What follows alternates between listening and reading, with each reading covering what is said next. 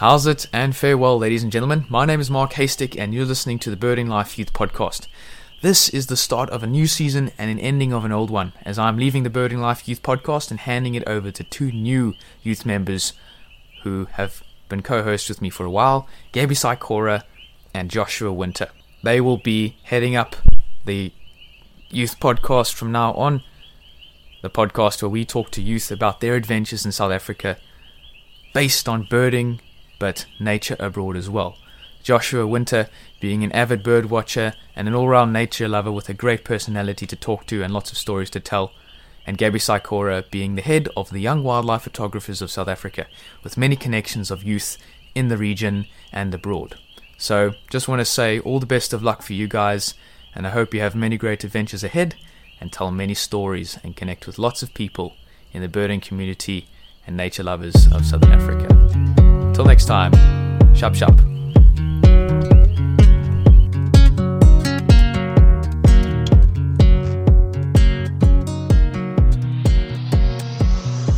Thank you so much, Mark.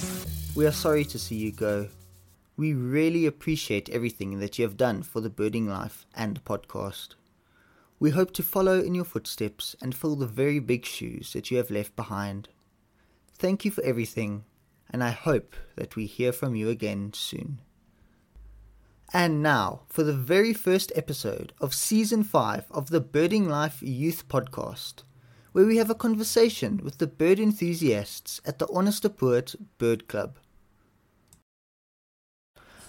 Hello everyone. Today I am joined by guests from all over the nation and all over the world. We are joined today by some vet students from Onderstepoort. Hello everyone. Hello. Hello. Howdy. Please tell us who you are, where you're from, and how you got into birding first of all. Yeah, sure. I'll get us started. So I'm Ethan Day. I've actually been on the Birding Life Youth podcast before with Mark last year. But yeah, I've been birding since a very young age. I think I was 13, even younger. And it was just, my family spent a lot of time in the bush, and it was just one of those inevitable things.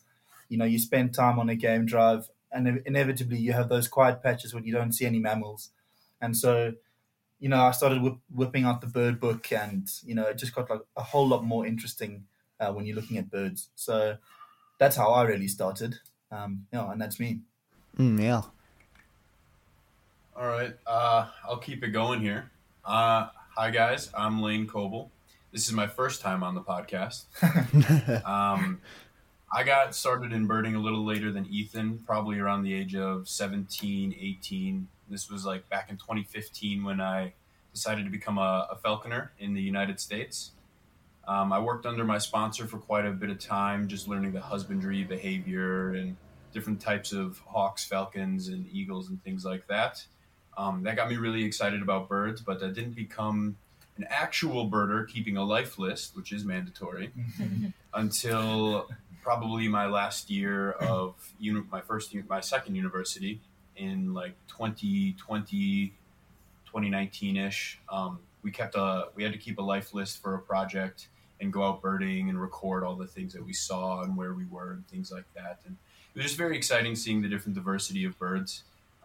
When I first jumped into it, I didn't really distinguish too much between birds, but then once you start doing it, you just see the immense biodiversity that is in the bird family there. So that was super exciting, and that's how it officially started. Okay, I'm Sai Rusha Gavansami.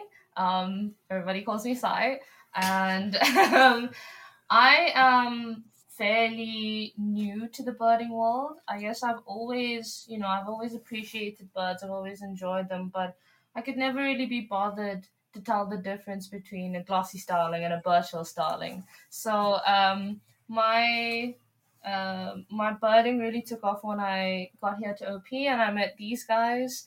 And they were just so passionate and crazy about it. I had to see what the buzz was about. And it's just been so much fun since then. I'm from KZN. I didn't say where I was from. I'm from KZN, born and bred on the coast. And I'm super excited to be here today. Well, yeah, so thank you for coming on. And finally, Matteo. Yeah, that's me. Hello, I'm Matteo Val. I'm from Belgium in Europe.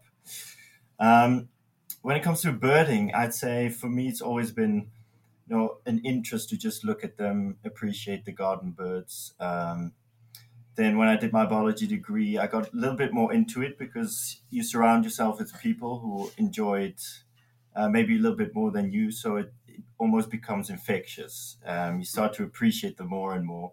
But it really took off when I came to South Africa and studied here. First in Hatfield, I did my weekly visits to the botanical gardens, and I kept a list there of what I saw, and especially the sounds, because you don't always hear them, you see them, but you hear them often. So that's when I started to really appreciate all the aspects of birding. And then when I came to OP and I met these guys and Ethan, who had a live list of, I don't know how many you had, probably 300-400.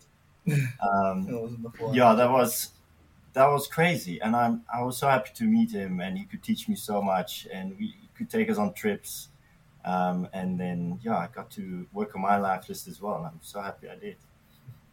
Sure. So there's quite the varied degree here of all of you, or of how you all started to get into birding.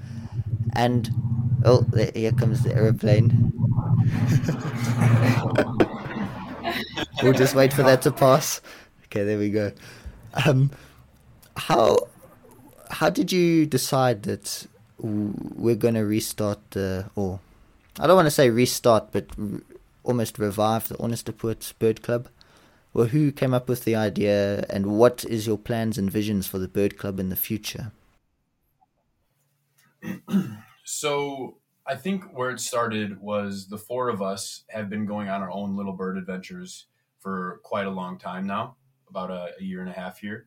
And the best part about birding is doing it in a group and doing it with friends and the amount of sightings that you get. So when we first came here and we all joined the birding group chat, we just kind of noticed that there wasn't much activity in it, and there weren't a lot of interactive things with it. It was just kind of a friendly group chat. I mean, it was still enjoyable, and people could put birds on there that they needed help identifying and things like that, but we wanted to take it a step further, and we wanted to implement some fun games and interactive things on the group chat along with bird IDing.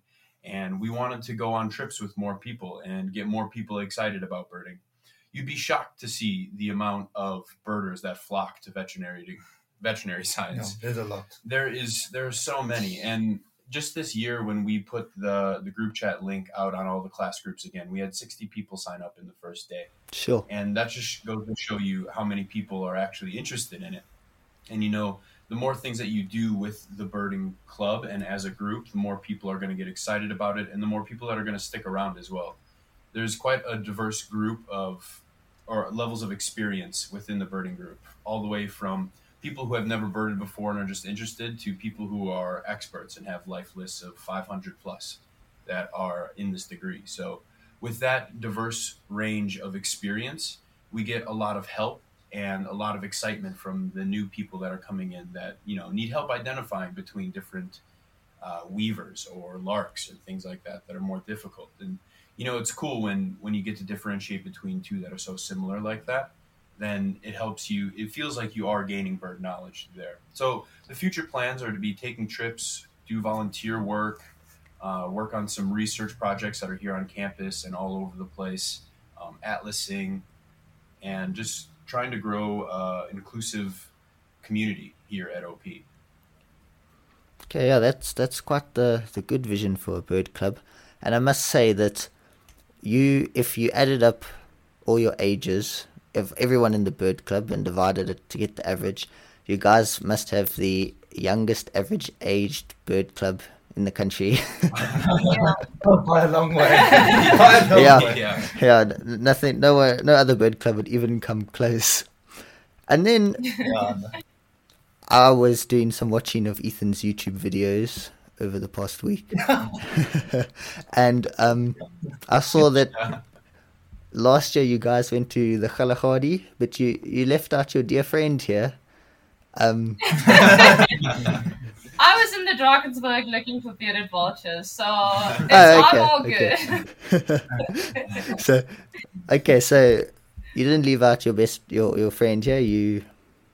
She just decided not to come with and go to the Drakensberg. So can you tell us a little bit about the Kalahari? Yeah, I think the Kalahari is for me, it's a magical place, and one that I've become very attached to throughout my life. I mean, my parents love it as well, so we spend a lot of time there. Um, and of course, our September holiday last year, it's a short holiday. It's like a week and a bit. It's not a very long one. Definitely not enough time to warrant these two, paying for very expensive tickets to fly back overseas. And I was just pining to get back to the Kalahari. So, we put the idea out there with our other good friend Jamie, who's not a birder but a very keen participant. But the four of us had an absolute blast. I mean, we started out at Robbie's Falls for the day, and then we spent, was it 9 or 10 nights in the Kalahari. Sure. And it was 5:30 wake ups every day, just spending as much time in the bush as possible. So that's basically what we did. Every day we'd wake up super early, 5:30. We'd get out there, and we saw some incredible things, some really incredible things. Obviously the Kalahari is known for its big cats, among game viewers, but among birders, it's known for its raptors. Oh my word! The amount of owls. Every day, raptors and owls, goshawks. Goshawks. You see them like they're like impala in the Kruger, like around every corner. And one of the birds we were all wanting to really see was a pygmy falcon, and we certainly succeeded there. Yeah. So we had a really great trip. Yeah. Sure. Okay. And then, Sai, can you tell us a little bit about your bearded vultures in the Drakensberg? So, how this actually happened is, like I was saying, okay, I'm going to Berg for the holiday because it's something that we usually do. In KZN, if you wanna spend your holidays well, you'll either spend it on the beach, in the bush, or in the Berg. And this was one of the holidays we were visiting the Berg, and it was really much at the start of when I got into birding, and Matteo here was like, the only time I'll be envious of your trip to the Berg is if you see a bearded vulture. And I was like, you know what? I'm going to go see one. So I dragged my family to Giant's Castle, and we spent the day just hiking around. Unfortunately, the vulture hide was already booked out, and there were people who were using it, so we didn't get to go up there. But we did see them flying overhead, and we have plans to visit again and book out the hide and see them properly. But that's what went down. Okay. Now to put bearded vulture in front of the lens is a dream of mine. Yeah. I was lucky enough to see one in Golden Gate in December.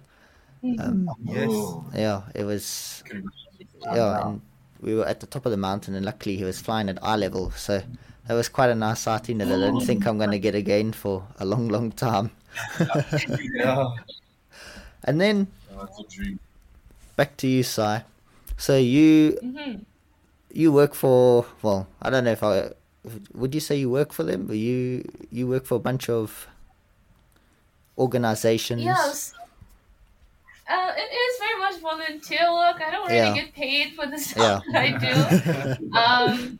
But so Lessons in Conservation is one of them, and LIC is now a fully fledged NGO, with our CEO Dean Carlisle being at the forefront of all this. He's an amazing person. He's done amazing work, and basically what we do is we identify under-resourced schools and under-resourced communities, and we go out there, we go to the schools, and kind of in a classroom setting, we give this 6-week long program detailing topics in conservation and ecology and wildlife and potential careers that you can have in conservation, and just getting the kids passionate about these things, because it's not something that they have a lot of access to. So at the end of this program, we organize an excursion for the kids to take them to national parks and game reserves, and basically show them what they've been learning about in real life. And it's quite cool because a lot of these kids live in these areas but have little to no access to the wildlife that's there. And to bridge that gap is really it's really a privilege. And we discuss all sorts of things, but one of my favorite lessons to give is the one on birds. And we basically chat to the kids about you know bird anatomy and what makes them able to fly, how they migrate and their migratory patterns. And then we do a bit of bird ID. We've got this game where we show them pictures of birds and we teach them how to use bird guides and binoculars. And it's very cool because they do know of the birds, but then you play the sound of a Deirdre's cuckoo and you show them the picture together, and they're like, okay, that's what that is. So yeah, we do a bit of birding in LIC as well. So then you work for, or you're part of another organization called Simco, am I correct?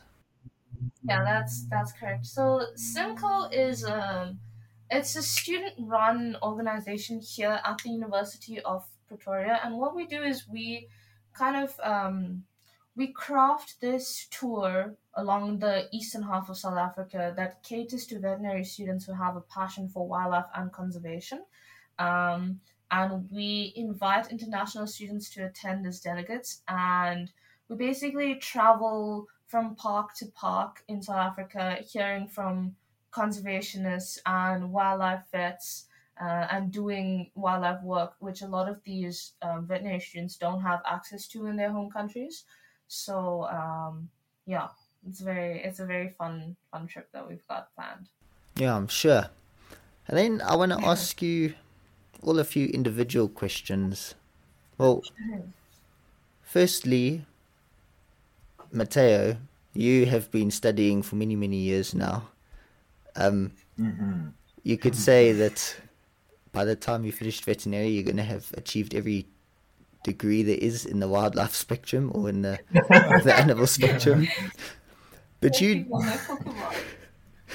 did your masters, your masters in line ecology and human wildlife conflicts in the Meru Conservation Area in Kenya. Can you tell us a little bit about that? How did that happen? What was it like? I'm assuming you went to Kenya for this.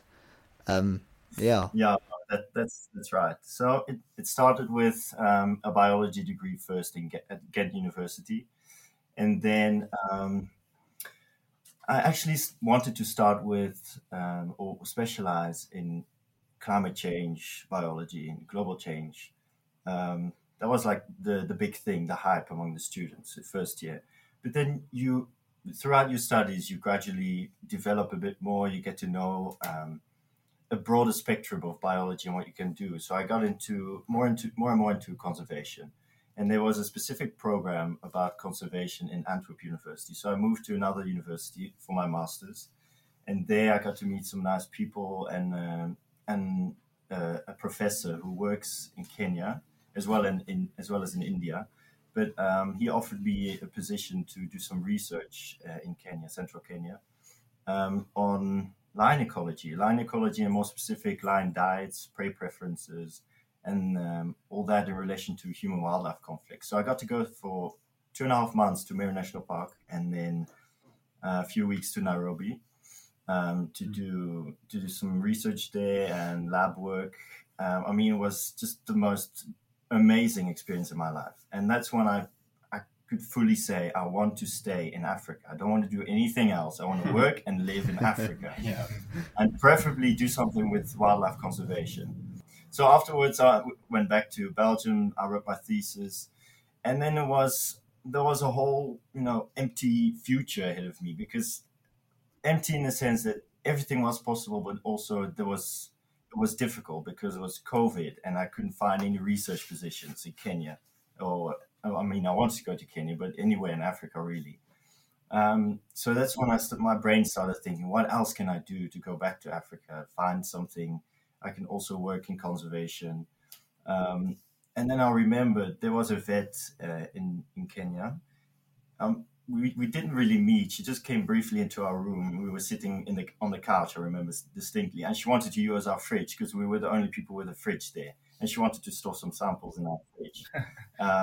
And then afterwards, she would go back and, dart some rhino in the rhino sanctuary. And I wasn't really aware of what was happening at that moment. I just thought, that's so cool. Like, we're just sitting on the couch here and she's going darting some rhino. So I put that in the back of my mind. And when I was thinking again about what I want to do in Africa, that's when I came up with the idea, maybe I can study veterinary science. And, after a long process of finding universities and studies, I came to the University of Pretoria. I applied and I got in. And it was a big, probably the biggest decision of my life to fully move to South Africa. Not for a few months. It's not an internship. It's not an exchange program. It's a new life. It's a new life. So, it was big news for my parents, grandparents. They always knew I wanted to come to Africa, but to actually take the step, it's a big decision. So anyway, I did take it. I still don't regret it. I met some lovely people. I'm able to pursue my passion, so I'm a very happy man. Yeah, that's quite the story of how you actually ended up here. And then our other international guest, Lane. Hello. I told you earlier that you were a very difficult man to do research on because I didn't find much on you out there, except that you play some ice hockey.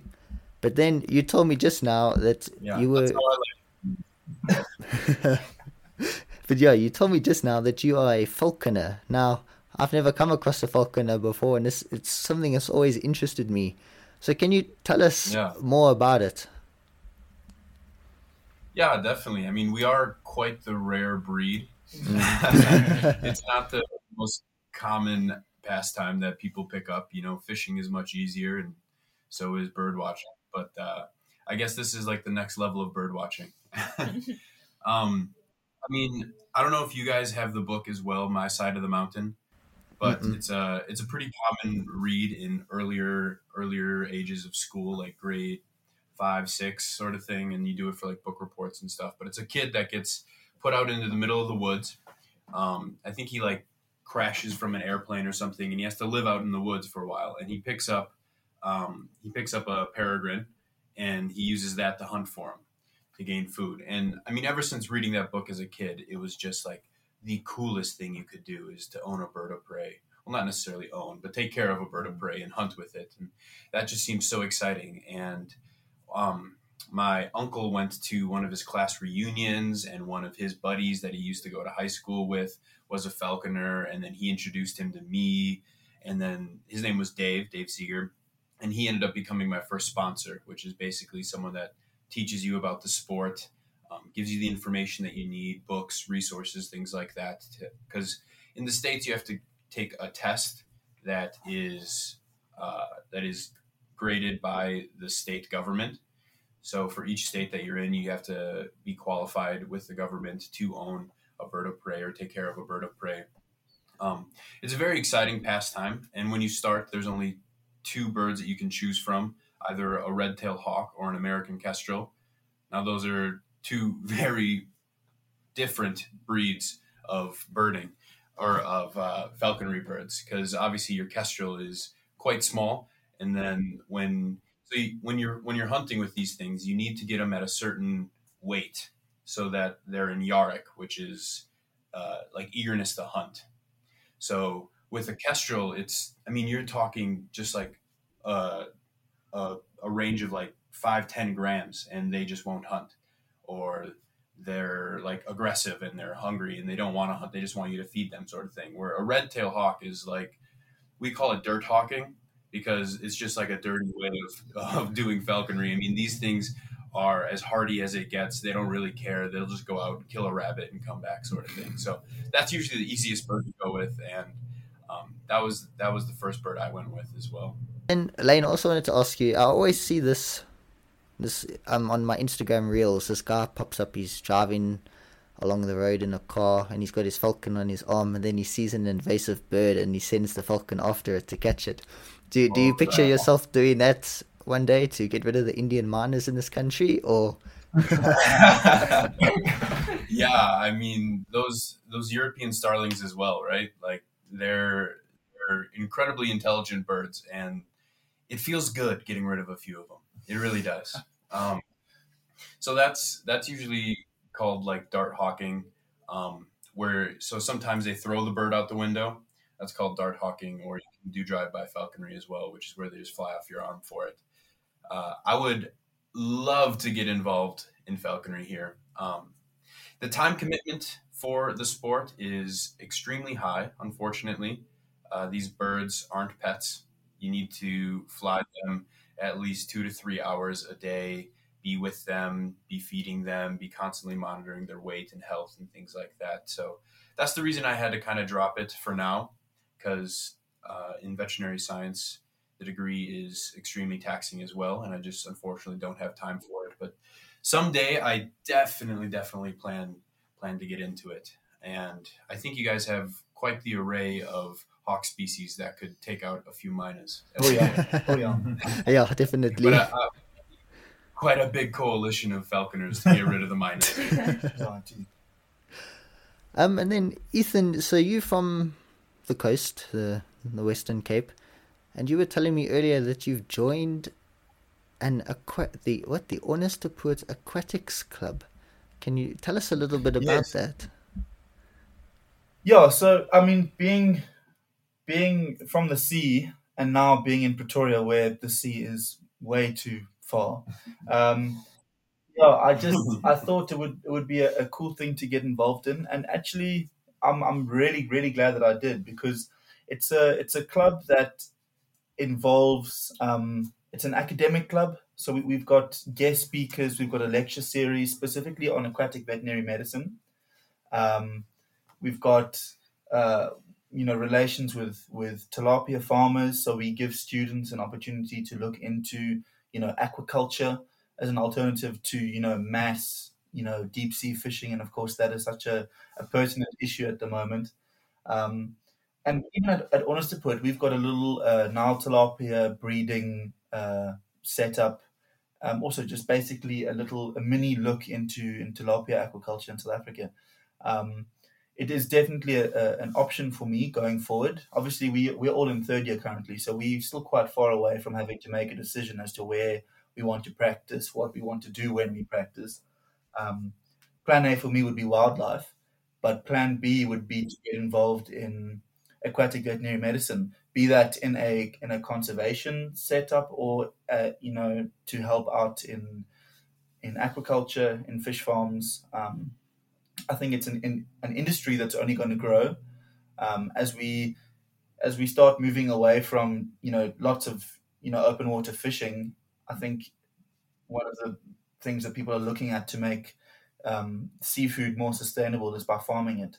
And so I think it's only going to grow. There's only going to be more opportunities in it, and it's definitely something that excites me. And I'm very, very happy that I've made that choice to get a bit more involved and to learn a bit more. Yeah. It does sound very interesting. I mean, it's not every day you come across a fish vet. No. Oh, very few. And fortunately enough, we have one of South Africa's best working with us, both in a formal capacity as a lecturer here at the university, but then also as sort of like a mentor to us at the Aquatics Club, Dr. Gillian Taylor. Okay. And she's a fantastic resource, a vat of knowledge, it's been really great working with her. Yeah. Okay, sure. And then I wanted to ask you all. So I have seen veterinary operations on birds and that, and it looks very difficult. Would any of you ever consider going into avian veterinary? I may the only person on campus interested in becoming a poultry vet. It's just not the typical thing that draws people. I grew up with chickens for my whole life. I used to play with them as a child. Like they were just like a dog to me. I would go in, give them hugs, pets, feed them, walk around with them. I love the things. They got so much personality to them. I'm definitely interested in getting into poultry, but on top of that as well, it would be exciting to, while practicing falconry, be able to work on raptors and do raptor rehab as well. OP actually just did one of the first ever, or was it the first ever? I think it might have been the first ever. The first ever beak transplant on vulture here. And I mean, that was just crazy news to us. And OP is amazing at coming out with these firsts for the veterinary field. This place has some extremely qualified and talented vets, and we're lucky to work with them. But that sort of thing excites me for sure. Yes, yeah. No,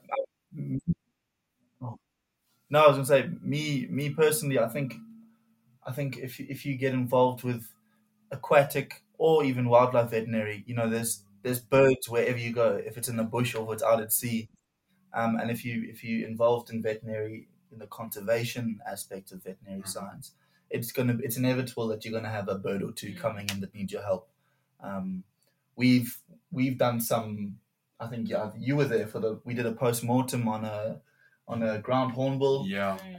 So there's definitely opportunities to learn more about it here. It's just that it's not a very common thing to go into avian veterinary medicine alone unless you want to be involved in the poultry industry. And even then, we don't get many opportunities for poultry classes. It's maybe a small section within like nutrition. I know in 5th year we have a poultry, but it's poultry and pig, poultry and porcine class. So poultry hardly gets any light of day here, which is kind of a shame. No, it's a big shame, yeah. Because it's one of the farming practices that leaves the smallest carbon footprint in the world. I think only fish farming. Yeah, fish farming is a smaller one. So, Okay. There's so much use in the poultry farming industry and it's growing bigger and bigger every year, where more people switch to white meats over red meats and things like that. It's easier to conduct the farming. It's in smaller places. You get a higher meat yield. The food to conversion ratio is higher. It's such a huge industry that I think we will be getting more poultry vets in the future, and I think it'll be deserving of its own formal class very soon. Yeah. Okay, sure. Yeah, that's quite interesting. And then, before we finish up here, I must ask, in the background I see what looks like a puff adder skin and drawings of and drawings of what appears to be some antelope. How did the puff adder skin come about? Oh, I was hoping you wouldn't ask that. No, it was actually given to me by one of my aunts, who had this massive puff adder in her garage. She saw it, she ran out screaming, and she called my uncle to go and sort it out. I don't think she was expecting for him to use a spade. Yeah. This was many years ago before I think I was very young. If I had anything to do with it, it would have been relocated. Yes, but, yeah. Now it's a trophy. Don't call it. That's a very typical American thing to say.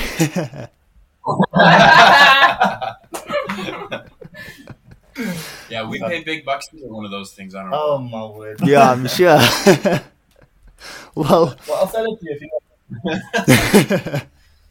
Well, thank you so much for all coming on the podcast. I really appreciate it, and it's going to be really exciting to see where you guys take the OP Bird Club, and hopefully I will join you guys there one day. So yeah, thank you for coming on. Absolutely. Yeah, we look forward to seeing you here very soon.